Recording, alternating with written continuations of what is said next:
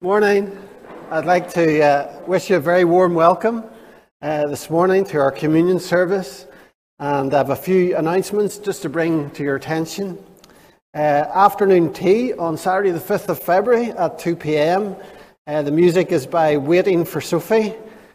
I'm sure Sophie's worth waiting for, whoever she is.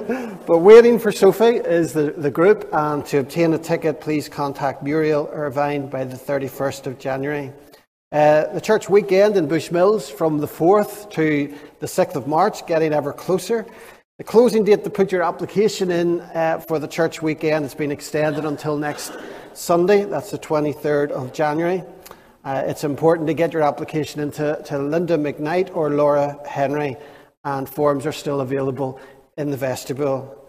Flowers or Sunday services. If you'd like to provide flowers for Sunday services, please sign up on the rota, which is now located on the notice board in the corridor leading off the vestibule. The PW dinner date has been changed from January the 28th to March the 20th, and the venue is still Bangor Golf Club, 6 to 6:30. Church committee meeting is Tuesday the 25th of January at 7:30 p.m. in the church, and just a wee reminder that there is a Kirk session meeting this Tuesday evening at 7:30 in the church also. And just a wee thank you to Karen and the Anchor boys. I'll get to know them and I'll thank them personally when I see them. But they sent me a whole load of welcome cards during the week. And welcome to Ballycrochan, it says, to Reverend Sean family. Welcome to Ballycrochan from the Anchors of 10th Bangor BB and Girls Association. And I got lots of lovely little pictures. I think that's meant to be me in amongst the flowers. I just wish it was as slim as that, but thank you very much for that. Really great to receive those. Okay, and just a wee thing I wanted to say to you. Please, I'd like you to call me Mark rather than Reverend Mark. Okay, we're friends, hopefully, and I'll get to know you. So I'm more comfortable with Mark. Okay, if that's all right. I appreciate that. So Romans, I just want to start the service. Romans chapter 5, verse 8. But God demonstrates his own love toward us in that while we were still sinners, Christ died for us. Let's pray. Father, we thank you that you sent Jesus Christ. And we thank you, Jesus, that you came. And Lord, we thank you that you didn't wait for us to clean ourselves up, put our best suits on before we could get right with you. But Lord, that you came and died for us when we were still sinners. That you came and you accept us, Lord. We come to you as we are, needing forgiveness, needing to be cleansed, needing to be reconciled. And Lord, we pray that by your Holy Spirit that you might come this morning and move from seat to seat and heart to heart throughout this congregation. Lord, each of us come in and you know what's on our hearts. You know what's in our minds. You know what's worrying us for the days ahead, for the week ahead. Lord, we pray that we might come and know your Spirit move in our hearts freely, that our hearts might be open to receive words of encouragement, words of assurance, words of forgiveness.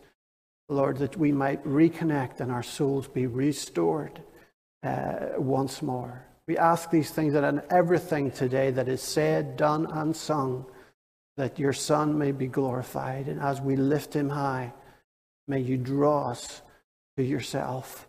In Jesus' name. Amen.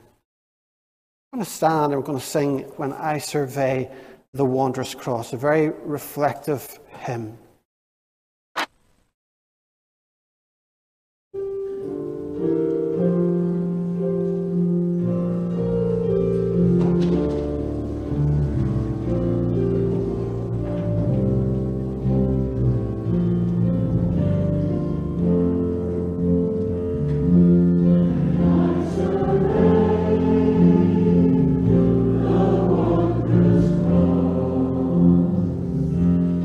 Praise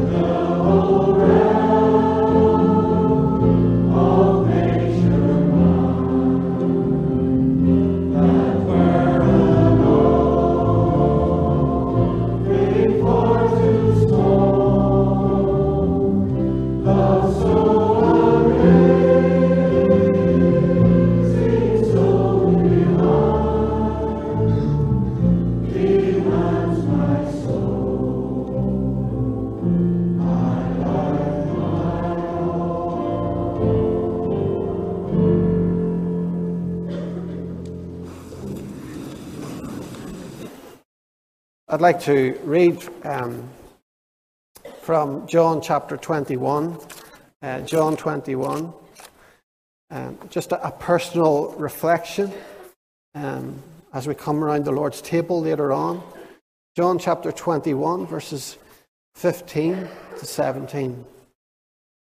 When they'd finished eating, Jesus said to Simon Peter, "Simon, son of John, do you truly love me more than these?" "Yes, Lord," he said, "you know that I love you." Jesus said, "Feed my lambs." Again, Jesus said, "Simon, son of John, do you truly love me?" He answered, "Yes, Lord, you know that I love you." Jesus said, "Take care of my sheep." The third time he said to him, "Simon, son of John, do you love me?" And Peter was hurt because Jesus asked him the third time, "Do you love me?" He said, "Lord, you know all things. You know that I love you." Often when we come to a communion service, we can come perhaps anxious and feeling hypocritical and unworthy of coming. And let me just remind you that communion is for sinners saved by grace. And in this chapter, when Peter recognizes that it's Jesus standing on the beach, he jumps out of the boat and he manages to stumble his way towards Jesus. And as he runs up the beach and he smells the campfire burning and he sees it burning, that Jesus has some fish and some bread on the stove, and he smells it. And I suspect that Peter is reminded of a campfire not so long ago when he sat warming himself outside the high priest's house. And do you remember that story? Jesus, meanwhile, he's in the high priest's house and he's being questioned and he's being judged and he's being accused. And outside, as Peter warms himself by the fire, there are three people that come over and ask him and say to him, "Listen, I know you. I know who you are. You're a disciple of that Jesus who's in the high priest's house right now. I know who you are." And 3 times he denies and even swears, goes back to his old lifestyle. He says, "I swear I do not know this man. I don't know him." And at that moment when the cock crows, Jesus is just leaving the house of the high priest, and Peter's eyes catch Jesus' eyes, and how embarrassed he feels and how ashamed he feels. And we're told that he went out and he wept bitterly. And the Greek for that word, bitterly, that he wept bitterly, it literally means he wept until his lungs were sore. Until his lungs were sore. But this is what makes forgiveness such a wonderful thing. Jesus never brings up what Peter has done. He never raises it. Instead, he goes one step further. He offers him breakfast. "Here, Peter, come on, bring some of them fish. We're going to have fish and bread." And they sit and they chat and they have breakfast together. And then he takes Peter out of earshot from the other disciples. And he doesn't rebuke Peter, he restores him. All Jesus wants to know is this one thing: "Peter, do you love me more than these?" Now we're assuming that the boats were behind him in the Sea of Galilee, and it's thought that he was referring, "Do you love me more than your career, Peter? Do you love me more than it?" Peter says, I do, I love you. And he asks him 3 times. He'd done 3 denials, and 3 times he asks him, "Do you love me?" He's not asking, "Do you know theology?" He's not asking, "Have you got your doctrine right?" Those things are important. But he says, "Peter, I need to know. I need to know this. Do you love me?" And I'm sure you've felt it at some point in your life. I've felt it many times, even maybe just recently, where you felt, "I'm not worthy to be his child, let alone come around the communion table." Christ reaches out to us this morning and desires not to rebuke us, but to restore us. To restore us. And he asks us the same question. What I want to know this morning is, do you love me? That's all I want to know. Do you love me? He keeps no list of our wrongs. He keeps no list of our wrongs. You're forgiven, you're forgiven. It's done and dusted. Do you love me? And forgiveness is such an amazing thing. It rekindles the fire in our souls. It rekindles our love for the Lord when we reconnect with Him. We're going to stand and sing another very reflective song. It's Before the Throne of God Above. And there's a little verse in it that talks about where the enemy tries to accuse us. Oh, you're not worthy. Of course we're not worthy. But we can feel under condemnation. But we look to the Lord who's died on the cross for us, and our sins are dealt with, over, forgiven. And each day we find that cleansing as we sin. We find His love and grace is there for us. Let's stand and sing Before the Throne of God Above.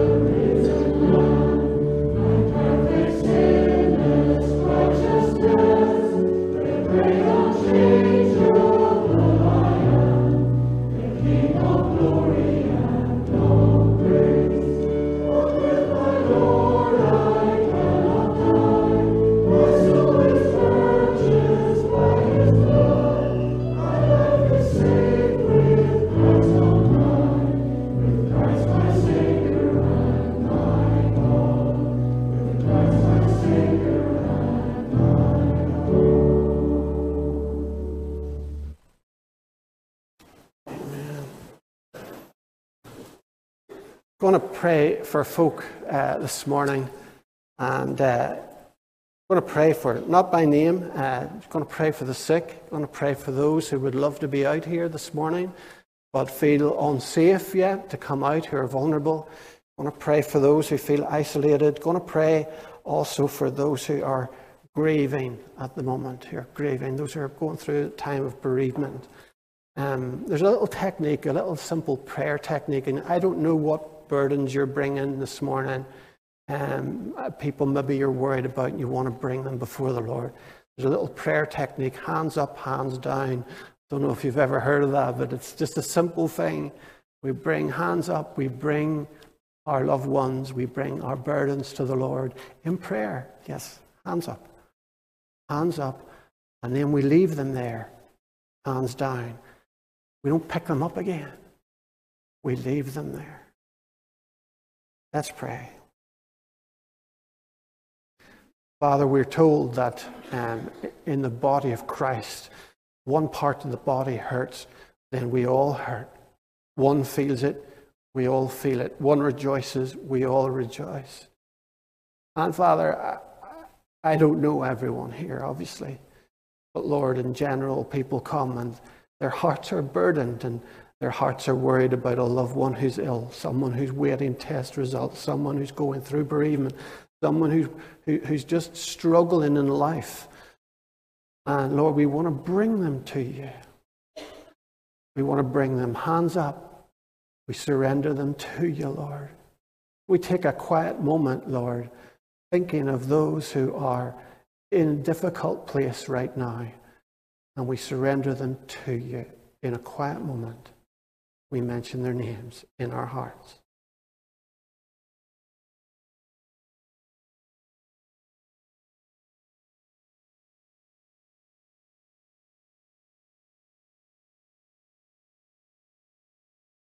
And hands down, we leave them with you.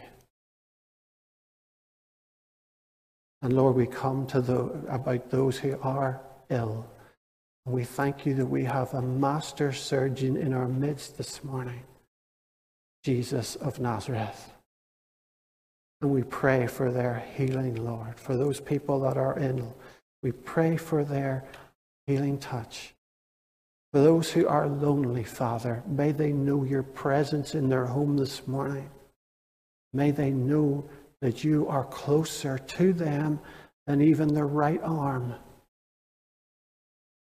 And Lord, we pray for those who are grieving. Lord, men's words cannot reach down into the heart that far to comfort those who are hurting and feel lost at the moment. But Lord, your Spirit is a spirit of comfort, and do that. And go right down where man's words cannot reach. We pray that you will do that for them right now, in this place, or sitting at home, wherever they are, however deep the pain is. Lord, we pray, heal that. Heal it. Put your arms around them. Let them know that you have them. That you have them. In Jesus' name we pray. Amen. I'd like to read Matthew 27. Matthew 27. And verse 47. Sorry, 27 to 47. Chapter 27, verses 27 to 47. Then the governor's soldiers took Jesus into the praetorium and gathered the whole company of soldiers round him. They stripped him and put a scarlet robe on him, then twisted together a crown of thorns, and they set it on his head. They put a staff in his right hand and knelt in front of him and mocked him. "Hail, King of the Jews," they said. They spat on him, took the staff, struck him on the head again and again. And after they'd mocked him, they took off the robe and put on his clothes on him. Then they led him away to crucify him. And as they were going out, they met a man from Cyrene named Simon, and they forced him to carry the cross. They came to a place called Golgotha, which means the place of the skull. There they offered Jesus wine to drink mixed with gall, but after tasting it, he refused to drink it. And when they'd crucified him, they divided up his clothes by casting lots. And sitting down, they kept watch over him there. Above his head, they placed the written charge against him: "This is Jesus, the King of the Jews." 2 robbers were crucified with him, one on his right and one on his left. Those who passed by hurled insults at him, shaking their heads and saying, "You who are going to destroy the temple and build it in 3 days, save yourself. Come down from the cross if you are the Son of God." The same way the chief priests, the teachers of the law, and the elders mocked him. "He saved others," they said, "but he can't save himself. He's the King of Israel. Let him come down now from the cross and we'll believe him. He trusts in God. Let God rescue him now if he wants him." For he said, "I am the Son of God." The same way the robbers who were crucified with him also heaped insults on him. From the 6th hour until the 9th hour, darkness came over all the land. And about the 9th hour, Jesus cried out in a loud voice, "Eloi, Eloi, lama sabachthani," which means, my God, why have you forsaken me?" And when some of those standing there heard this, they said, "He's calling Elijah." He's calling Elijah.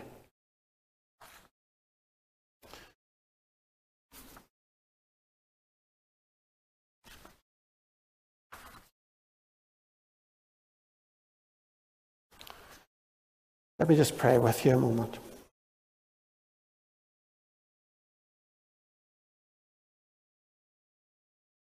Lord Jesus Christ, we welcome you into our midst this morning. Lord, we recognize that if you are not here, this is just a social gathering. But we thank you that you are here. Where two or three are gathered in the midst, you say, I am in the midst of them. Thank you that you're here. Thank you that soon you're going to be coming around the table with us. We thank you for that. Lord, it's a privilege to have you amongst us. And I pray that you would touch us, that you would reassure us, that you would heal, that you would comfort, that you would do all that you would want to do this morning. In Jesus' precious name, in your name, amen. I'd like to take you to Calvary this morning. But before we go there, let's focus on the pathway which leads up to Calvary, the Via Dolorosa. There's a man struggling with a cross on his back. He manages to walk a few yards and then he falls again. And another few and then he falls again. And another few and then he falls again. And there are crowds of people, they're lining the pathway. People shouting, women crying. You can see the man's back, the skin has been ripped off. And it's red raw with cuts and with sores. A few Roman soldiers are trying to hurry him up. And their patience is wearing thin. They grab a man called Simon, carry it for him. It's a slow pace up this hilly, windy road. And they have now arrived at Golgotha, the place of the skull. It's also called Calvary. It's a hill outside the walls of Jerusalem. A hill dedicated to death, dedicated to torture. And I hope you can hear the cries of this man as they push him face down, push him forcefully onto his open back then. And there's tears in his eyes and there's pain within his face as they thrust these massive nails through his hands and through his feet. And the pain that he feels through every muscle and every sinew in his body. Well, that's that. The Roman soldiers have done their job. And so with a drink and a laugh, they gamble all this man has of value left in the world. Who on earth is this man? Who is he? Makes me think of Psalm 22, written by David hundreds of years earlier. A psalm which speaks of the Messiah still to come. He writes, they pierced my hands and my feet. They divide my garments among them, and for my clothing they cast lots. What a sorry sight this is. To use the words of Isaiah, he's smitten by God and afflicted. He seems to have more enemies than friends. And even the religious leaders, they're poking fun at him. The man looks a complete mess. A complete mess. As he hangs there alone. At the end of his young life, he's nothing. He's hanging naked on the cross, and there's a couple of women crying at the feet of the cross. Nothing left. But if you listen carefully, you might hear him speak. He's trying to get a breath. He's trying to get the words out. Eli, Eli, lama sabachthani. My God, why hast thou forsaken me? Who could this man be, and why has God forsaken him? I imagine that many of us, if not all of us, ask the same question at least once in our lives. Probably more than once. God, where are you? God, where are you when I really need you? God, where are you? My mum used to bake lemon meringue pies. And you know by now I've got a bit of a taste for sweet stuff. And there used to be, there probably still is, royal lemon meringue pie filling. Some of you cooks can tell me afterwards if it's still on the go. But I used to like to mix the mixture. And the reason I liked to mix it as the heat got greater and greater was that it was very, very thin, but there was this little capsule, like a little float when you're fishing.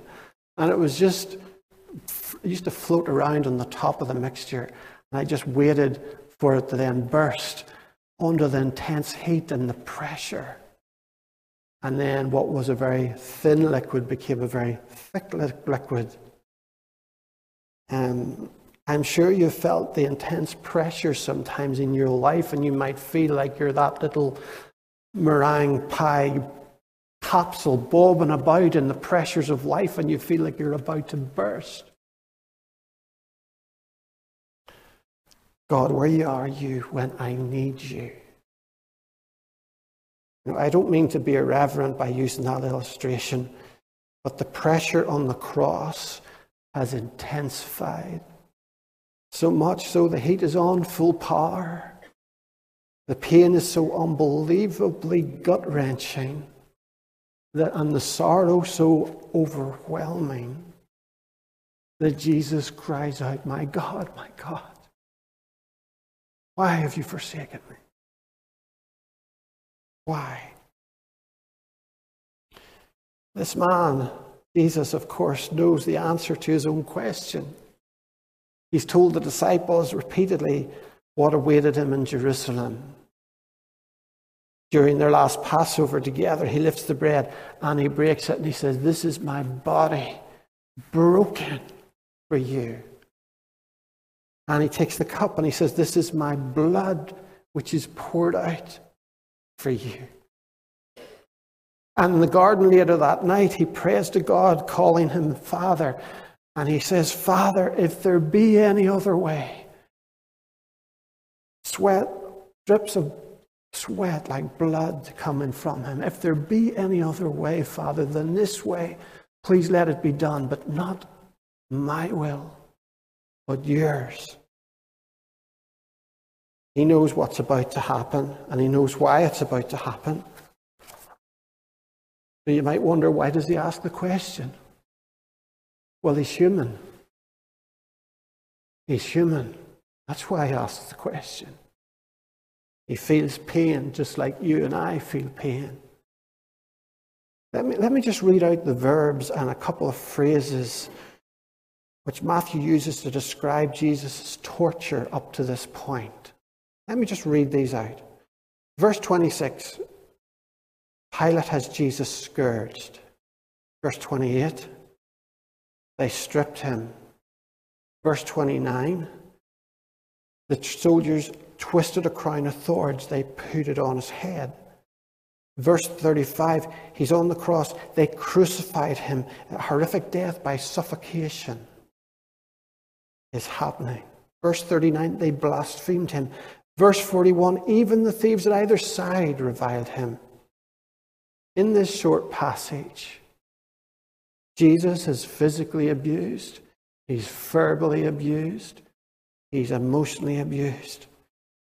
And I think one of the most hurtful things said to Jesus was from the religious leaders when they said he trusted in God. Let him deliver him now if he will have him. For he said, I am the Son of God. If God, his Father, will even have him, I don't think he will. That's what they're saying. If God will have him, if God will even have him, it's likely he won't even want him. And they really kick him when he's down. If this man is the Messiah, listen to the prophetic words of David in that Psalm 22. And we know he is the Messiah. But listen to these words Psalm 22, David writes of the quiet prayers that go on within the Messiah's heart at this particular moment. Be not far from me, for trouble is near, for there is no one to help me. Deserted, he feels abandoned, only a couple of women at his feet. And in the midst of all this, Luke in his gospel tells us that Jesus is able to cry, Father, forgive them, for they know not what they do. What kind of man can this be? What kind of man can this be whose heart flows such forgiveness? And as he surrenders his spirit to God, the veil in the temple is torn in two from top to bottom. Darkness falls upon all the land, and the earth quakes, the rocks split. And the Roman centurion, surprisingly, is a man from a pagan nation. He declares this was the Son of God. A man from a pagan nation. How can a man from a pagan nation recognize Jesus as the Son of God, and the very religious leaders don't? Jesus had never experienced anything remotely like this before. Yes, when he came to earth, it was difficult being torn away from his Father's side. That was difficult. But up to now, he could always meet him in prayer, and he often did. He'd go off into the mountains early in the morning and pray and meet with his Father. Even in the garden on the night of his arrest, angels were able to come and comfort him. But this is different. This is different. Heaven is silent. My God, why have you forsaken me? And God, for the first time, by his own choice, makes himself silent in response. That must have been difficult for him not to respond to his own Son. But it's like the phone line is dead. And they now take Jesus' lifeless body down from the cross. A man who not only went through terrible affliction on the cross as a human being, but as the Son of God upon his shoulders, he bore the sins of man, women, and children. You know, as Isaiah wrote all those years ago, he was wounded for our transgressions. He was crushed for our iniquities. By his stripes we are healed. The Lord has laid on him the iniquity of us all. I wonder, can I ask you a question? How serious is sin? How serious is sin? Our society tends to make light of it, doesn't it? As if it was some toy to play with. But when we catch a glimpse of what it meant for God to leave his Son alone with his enemies, and for his enemies to do whatever they wanted to him, to use his enemies to crush him, what absolute agony for the Father and the Son and the Holy Spirit, for the whole Godhead to witness this and go through this. Sin must be very serious indeed for that to happen, that he might deal with the sin that separates us from God. You know, the wages of sin really are death, as Paul says. But here at this time, it's death to the one who loves you more than anyone else ever has, ever does, or ever will. When we come to Christ, we repent of our sin. We ask for forgiveness. We ask him to be our Savior and Lord. And when we do that, we tap into what happened that day at Calvary. Christ has paid the price. You know, sometimes it's hard for us to forgive ourselves. God forgives us, and we know that, but sometimes it's very hard for us to forgive ourselves because we know the sin, we know the messes that we've made. But Christ's death was enough for any sin that you might have been involved in, done, or anything. It's done. Calvary. Jesus said, it's finished. It's enough. And when you put your trust in Christ as Savior and Lord, you tap into that and you are forgiven.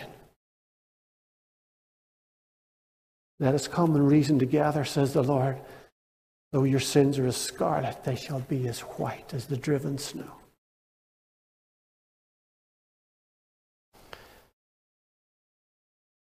Isaiah tells us, and you'll find this very strange.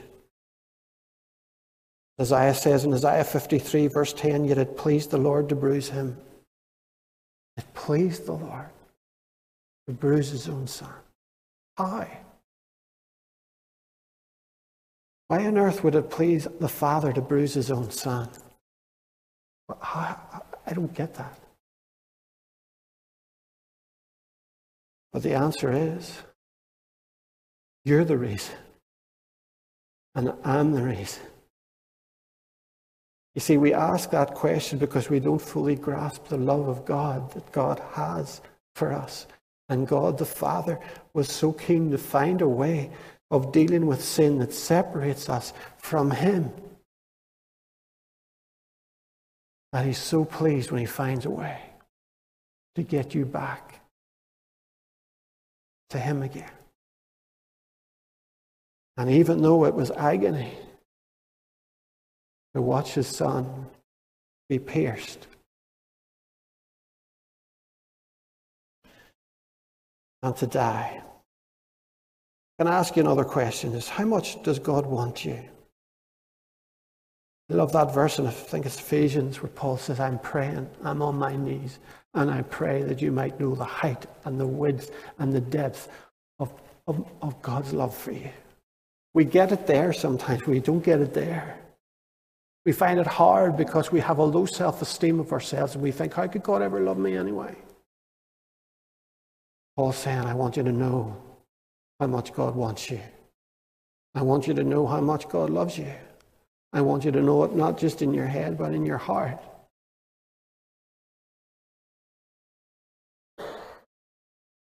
Jesus said, I am the way, the truth, and the life. I am the way which leads to the truth, which leads to life. No man comes to the Father except through me.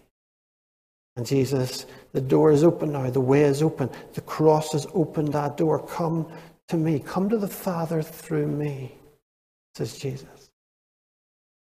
I hope this morning you feel it. I hope you feel the love God has for you. I hope you feel it. If you're walking down the street with a friend and suddenly you both notice a lorry out of control, skidding up the pavement, and it's about to hit you, your friend grabs you and pushes you out of the way, but he's killed, would you doubt his love for you? I don't think you would. And when we receive Christ, when we put our trust in Christ, He pushes us out of the way of 50 tons of judgment due to come on our heads. And He takes it. Paul tells us in Romans 12, verse 3, that God gives each of us a measure of faith. And whether that be a small measure, whether it be a medium-sized measure, or a large measure, we need to use that measure to learn to trust Him and try and develop that faith. James in his letter tells us, God opposes the proud, but He gives grace to the humble. And that's why Jesus said about children, surely I say to you, unless you're converted and become as a little child, you'll by no means enter the kingdom of heaven. You see, a child recognizes need. It recognizes need. If it needs fed, it cries, and someone will come and feed it. If it falls, it cries, and someone will come and patch up its knee and get it back on its feet again. A child recognizes its need. Often we don't recognize our need. Sometimes we're proud and we don't want to recognize our need for Christ. But when it starts, when that connection by faith comes, it's the start of salvation, and it carries us through the rest of our lives into eternity. Without faith, it's impossible to please God, said the writer of the Hebrews. Faith implies dependence. God, I need you. Maybe God's saying to you this morning, do you love me? Do you trust me? Can I ask you just the third and final question? Do you have hope? We looked a wee bit at that last week, but in this thick tunnel of darkness which Jesus went through, eventually the Father comes for him. He comes for him.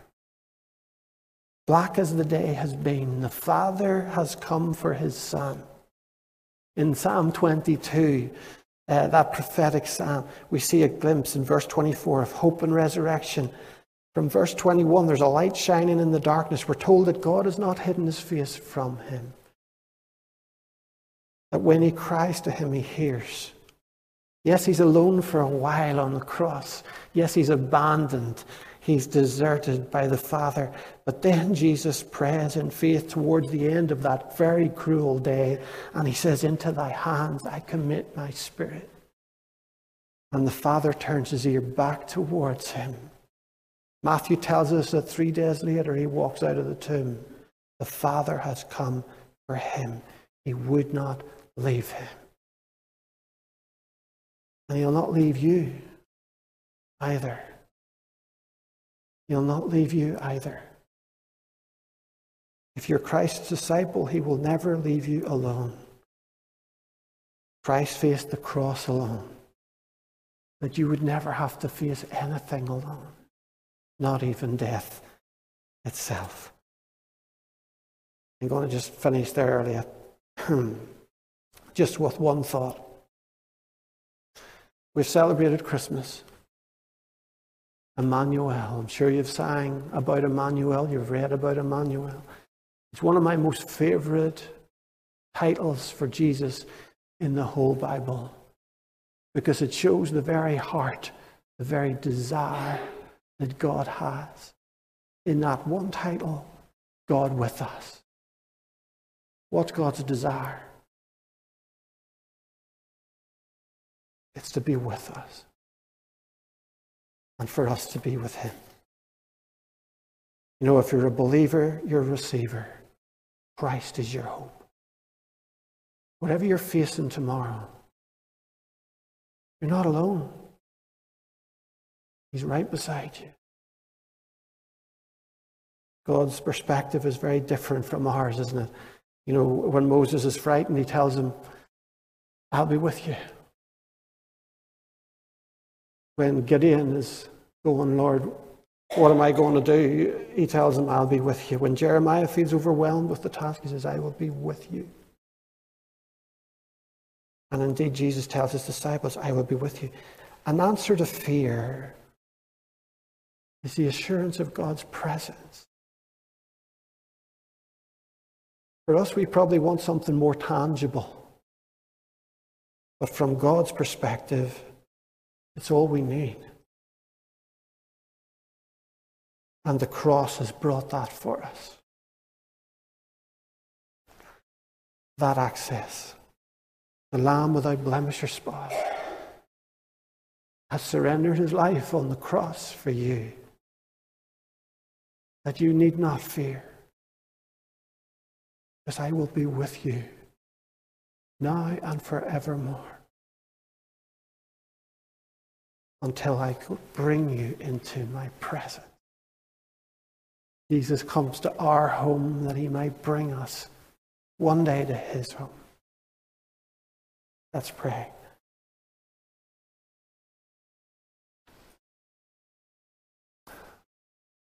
Father, these are spiritual things, Father, and we can take them in the flesh and try and understand them in our minds. And Lord, we're left gasping. It can be an academic understanding. And Father, we pray that it wouldn't be that, not just that. We pray, Father, that it would be a spiritual understanding where the love you have for us can be seen in Calvary, and that love can be transmitted into our hearts to reassure us and comfort us and change our lives forever and bring us peace. Pray that you'd be with us now, Lord, as we gather around the table soon. Just come by your Spirit, Lord Jesus. Amen. We're going to stand just before we come around the Lord's table. We're going to sing Amazing Grace. What amazing grace.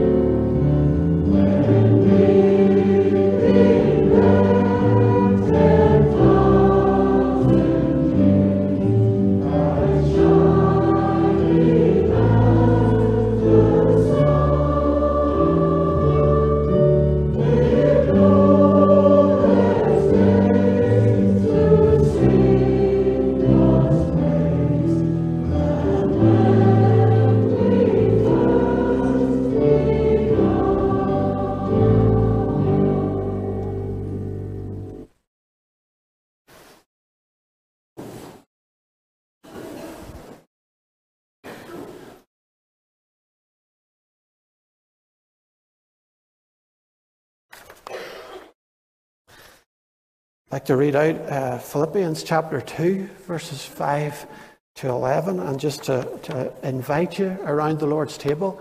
You're very welcome to share communion with us.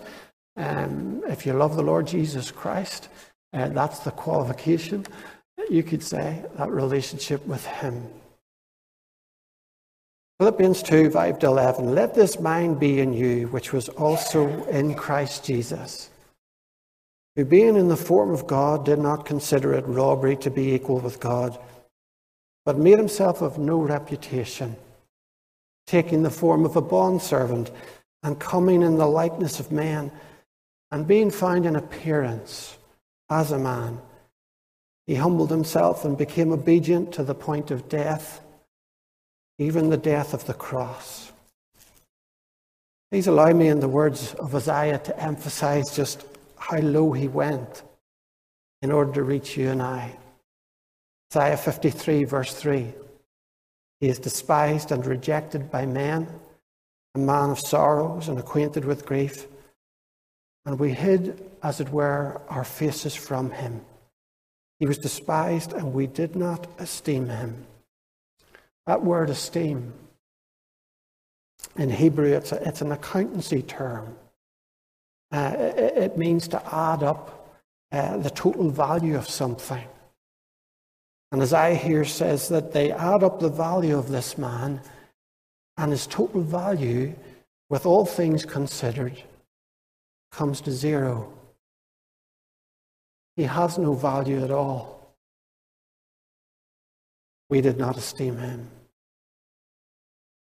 But now Paul says in Philippians 2, God has highly exalted him and given him the name which is above every name, that at the name of Jesus every knee should bow, of those in heaven and of those on earth and of those under the earth, and that every tongue should confess that Jesus Christ is Lord, to the glory of God the Father.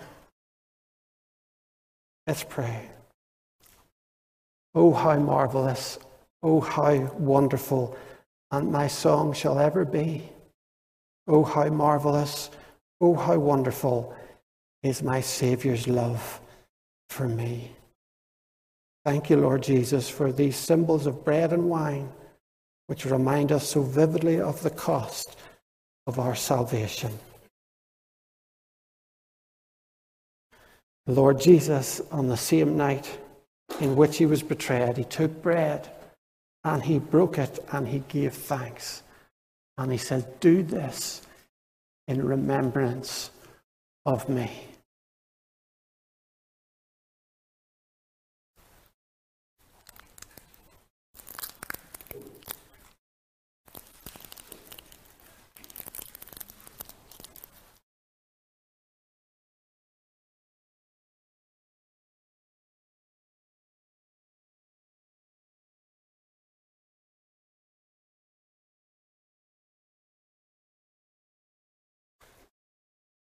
And in the same manner, he took the cup.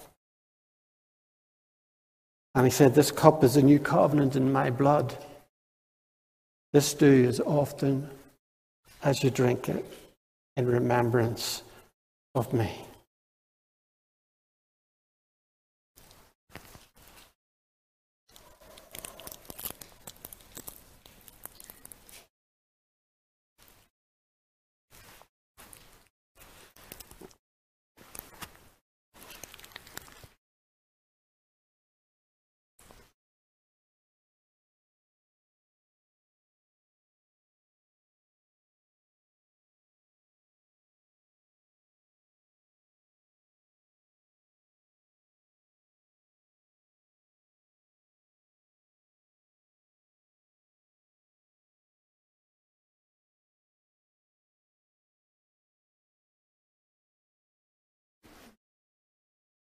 Lord Jesus Christ, we thank you that your presence is here. But Lord, that when we go out of this building, we don't leave your presence behind, but you're with us. Be with us each day. Be with us each moment of each day. Lead and guide us. Surround us. In Jesus' name, amen. I'm going to stand and going to sing our final hymn, "I Stand Amazed in the Presence of Jesus the Nazarene."